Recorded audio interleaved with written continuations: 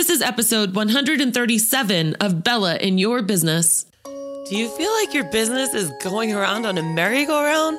Well, I've got news for you. This episode is sponsored by my incredible webinar series called Jump and Scale. It gets you off that merry-go-round and up to the next level in your business. It's called Jump and Scale, and it's free for you right now. Just go ahead and sign up at jumpconsulting.net/scale. You will learn how to grow your business, increase your staff, and not be held hostage to your business. So go ahead, sign up for free. That's jumpconsulting.net/scale. I'll see you inside. Welcome to Bella in Your Business, where Bella will discuss anything and everything about your pet sitting business to help you land on target. So get ready. Bella's got your shoot. Let's jump. Welcome to Bella in Your Business. My name is Bella Vasta, and today I've got a little bit of a different topic or road we're going to go on. We're going to stretch your imagination and get you out of that everyday monotony type thinking. My guest today is Jay Acunzo, and he is an author of an incredible book that I suggest you all check out. He has an uncanny knack for connecting quirky with warmth and humor, plus years of practical relevance and experience.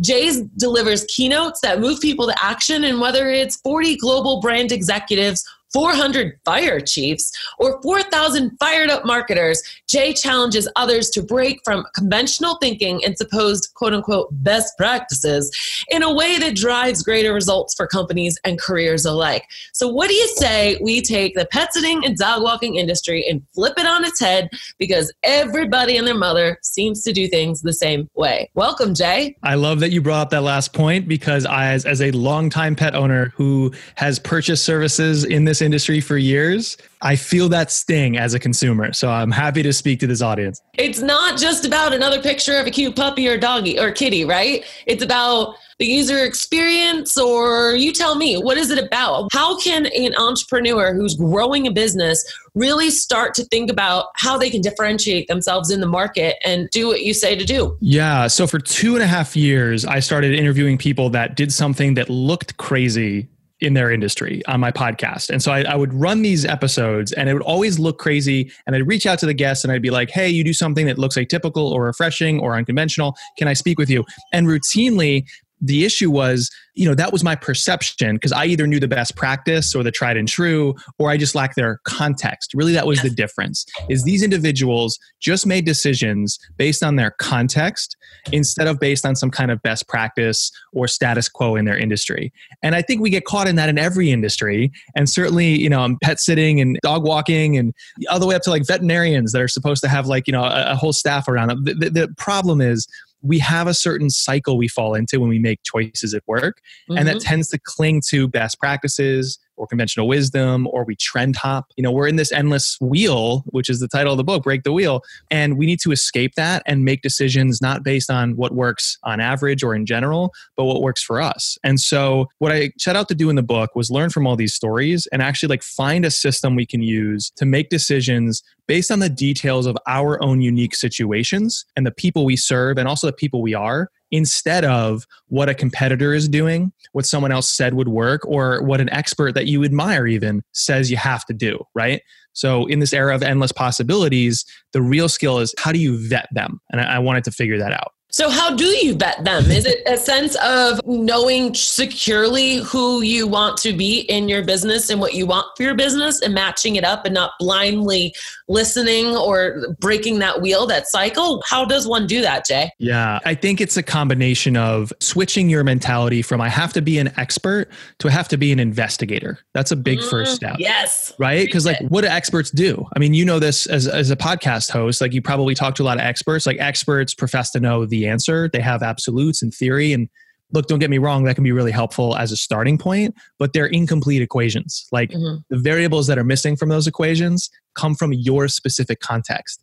And so an investigator, unlike an expert, they're masters at asking really good open-ended questions and then hunting for clues in that context, in that situation. And it doesn't matter if their conclusion is a best practice or not. What matters is, they're on the case, they're going to figure it out. So if I'm running, say a dog walking business as an example, I just moved to a new home outside New York City in July. And so we've been scrambling because we loved our dog walker in the city. Why do we love our dog walker? For a few reasons. So first of all, I work from home. And when the door was shut, I swear it was a 13-year-old girl that walked in instead of a 27-year-old man, because he was so excited. He had the highest pitched voice when it came to my dog, and here's this like bearded, hairy-chested man, but he's just fawned over my dog. He had a quirky personality. And the thing is, he used it in his work. He used it when he interacted with his clients. He used it when he interacted with the dogs. The dog that I have is a beagle, so he barks at a lot of things. And I still have never heard it bark at anybody quite like this guy, Craig, out the window when he would spot him 4 stories up,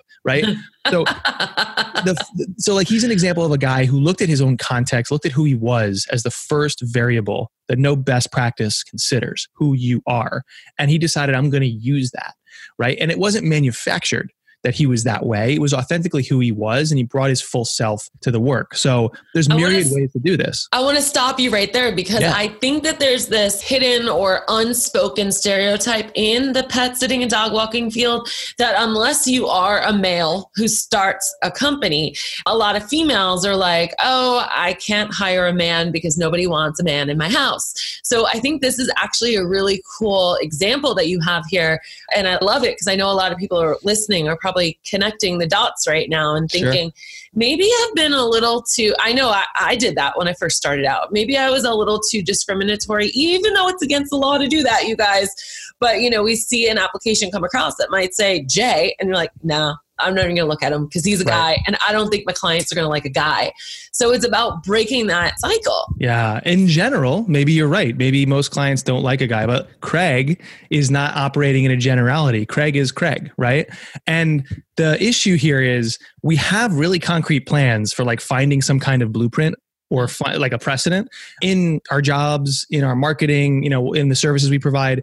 But what we don't really have a plan for is how to pressure test those to see if that actually applies when we move from in general to in my situation, right? But that's all that should matter is you don't make decisions based on finding a best practice. You find the best approach for you. And like, honestly, Bella, when I was in school, I remember thinking, oh, there's a right and wrong answer for stuff. And then you get into the workplace. That is not the case. In most of our jobs, even in the hard sciences, they're constantly questioning things and updating stuff, right? So in very few situations in our work, is there a right answer? So now it's about the right answer for you. And I wanted to focus on the for you part by exploring that in the book. Now, Jay, you said something in your last schmeal that was really awesome. You said the word test. So while we're trying to figure out these best practices, can you help explain to our audience about how do we find out what actually does work for us? And more importantly, what doesn't work for us? Right. So I love the fact that you're also talking about the negative because that's equally as important. So one of the misnomers, I'm a creative guy. I like the big idea. I like to write. I host podcasts and documentaries for a living. Like I get enamored with creativity, but creative freedom is a misnomer.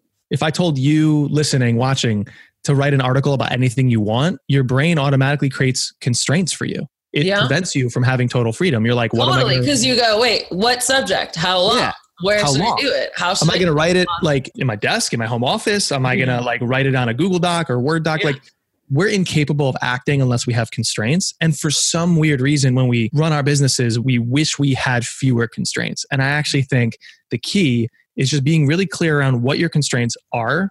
And then knowing that you can then test, right? I think it's helpful to cite an example here. So a friend of mine used to run the blog for a venture capital firm called First Round Capital. Her name was Camille Ricketts. And when she was hired, there were something like 120 competitor blogs doing the exact same thing. Again, back to my example of dog walkers. Yeah. Everybody says they do the same thing, right? Right. And so how do you differentiate? You don't look for big creative freedom. You look for constraints and test within those. So what Camille did in that saturated market, she had no writers, no budget. She had about a month, she figured, in her new job to like prove her worth to her bosses. And she had to write about a topic, technology entrepreneurship, that's been written about every which way to Sunday. And in a brilliant move, but a constrained move, she decided to go to local San Francisco events and just look at the most popular speeches at the events and transcribe them onto her blog. That fits within the little box she'd set for herself with her constraints. And then she used it as a proof point to herself and her bosses to expand a little bit and a little bit more and a little bit more. And honestly, Bella, if you look at the science of creativity, every study, it's like unanimous, shows that when you know your constraints and try to test within them, you come up with both more ideas for your business and also more effective ideas. And for some reason, we want to fight constraints. So that's how you test, is you actually identify what your constraints are, be really clear alone or with your team on what they are, and then just use a small number of passionate responses you get as signal that the test should continue or you should invest more in it. As you're saying that, I'm trying to think about like how a dog walker or a pet sitter would use that. And correct me if I'm wrong. I want to make sure I'm following you. I'm going to I don't want to say dumb it down, but I want to simplify it to the most mediocre thing. And Facebook ads. I mean, we all feel like we have constraints on things. We want to attract a certain demographic in a certain area.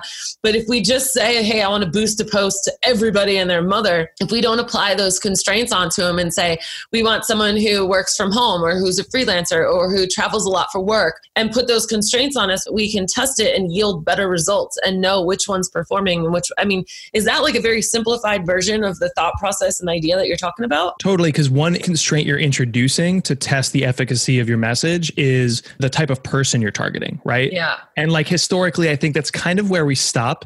I've been in marketing my whole career. We kind of stop at that. It's who are we for? Who are we not for? Great first step. But there are other constraints too, back to Craig. Craig was a quirky dude and he could have buried that and then it would have come out in awkward ways anyway. And I would have maybe gotten rid of him, right? But he owned it. So if that comes through in an ad or whatever, another constraint is honestly, the truth. The truth is, you could say to somebody, your dog is not special. You think your dog is special. Your dog is not special. And here's why that's a good thing. I walk 70 dogs, or my business does, right? And here are the 5 things we've learned about every dog. And you start to see yourself as a potential customer reflected. Oh my gosh, that's awesome. Right? It's we are all projecting the same stuff. Yeah. Dogs are great. We fell in love with pets as a kid and we want to walk your dog and it's they're our second child and blah, blah, blah, blah, blah, blah, blah. Guess what you're doing? You're blending in with everybody else. We care about them like they're of our own. We go above and beyond. We're the best in the area. Right.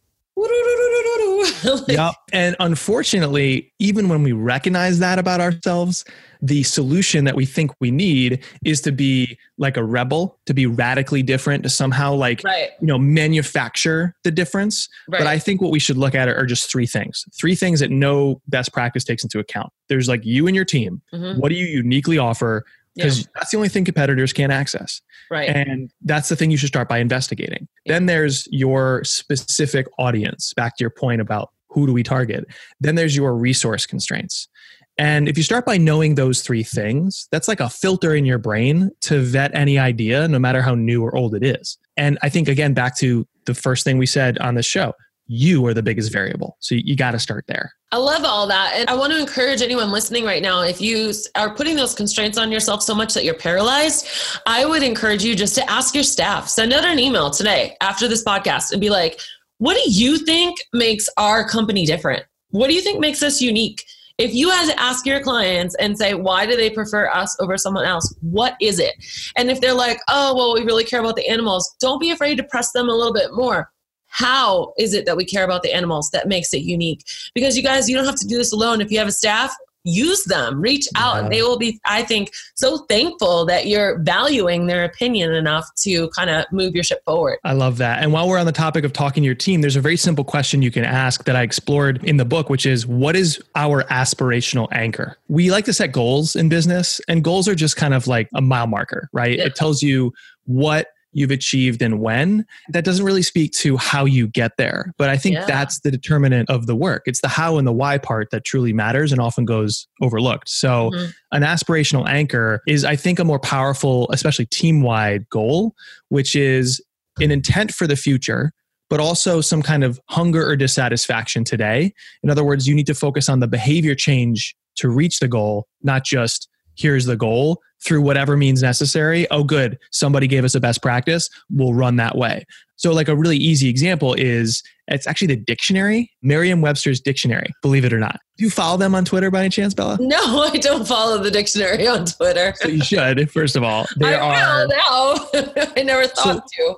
Well, let's start this way. Why were you initially skeptical when I said follow the dictionary on Twitter? What's going through your mind? Because it's just so abstract. I think like, what could it possibly add to my life, right? Yes. So I guess I all of a sudden have those constrictions, right? Or that preconceived notion. And what do you expect from a dictionary? Something pretty them to teach me words maybe, or where the words come from. Yeah, exactly. The etymology of the word, the definition of a word. It's boring. And oh, by the way, what's your favorite dictionary brand? That's not a question we can really answer most times, right? And why do you like them more than the other? You probably can't answer that either. You're like, I don't know, I just happen to go there. It's the same as every other dictionary. A word definition is basically the word's definition, right? So Merriam-Webster Dictionary is staffed by this wonderful creative marketing team led by Lisa Schneider, who's their chief digital officer. And she said to her team, she noticed how boring they were on Twitter and they did the same automated stuff, just like every other dictionary. Yeah. And she said to her team, not grow our Twitter followers 50%. She said, let's show the world how fun and relevant we are. Now, that's an aspirational anchor because the intent for the future is to be part of the conversation. Like, let's show the world that we're part of this relevant conversation. And it also focuses on the behavior change or the hunger you have still, the dissatisfaction, which is like, well, our voice is way too bland and our content is way too predictable. So let's show the world how fun and relevant we are. And they did this one early tweet that set them off. They declared the hot dog is a sandwich. And like people lost their minds, right? But that was a debate that the team had over lunch one day. And they were all like, oh my gosh, this is hysterical. And Lisa was like, exactly, this is who we are. Put that out into the world. Stop manufacturing something automated because some blueprint somewhere said to do that. Yeah. Put that out in the world.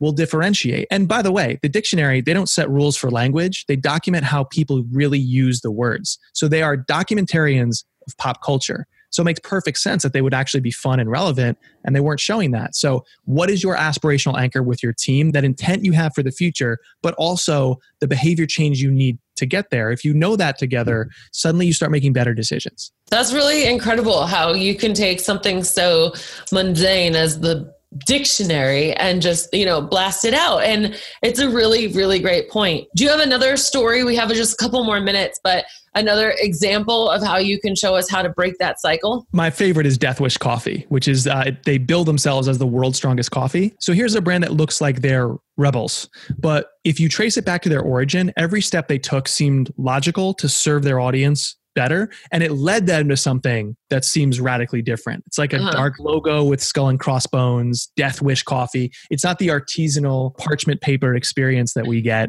in most coffee shops, right? Yeah. So this guy, Mike Brown, had a coffee shop in upstate New York, Saratoga Springs, and he was ruining it. And all of a sudden he started paying more attention to his customers who kept asking for strong and dark coffee.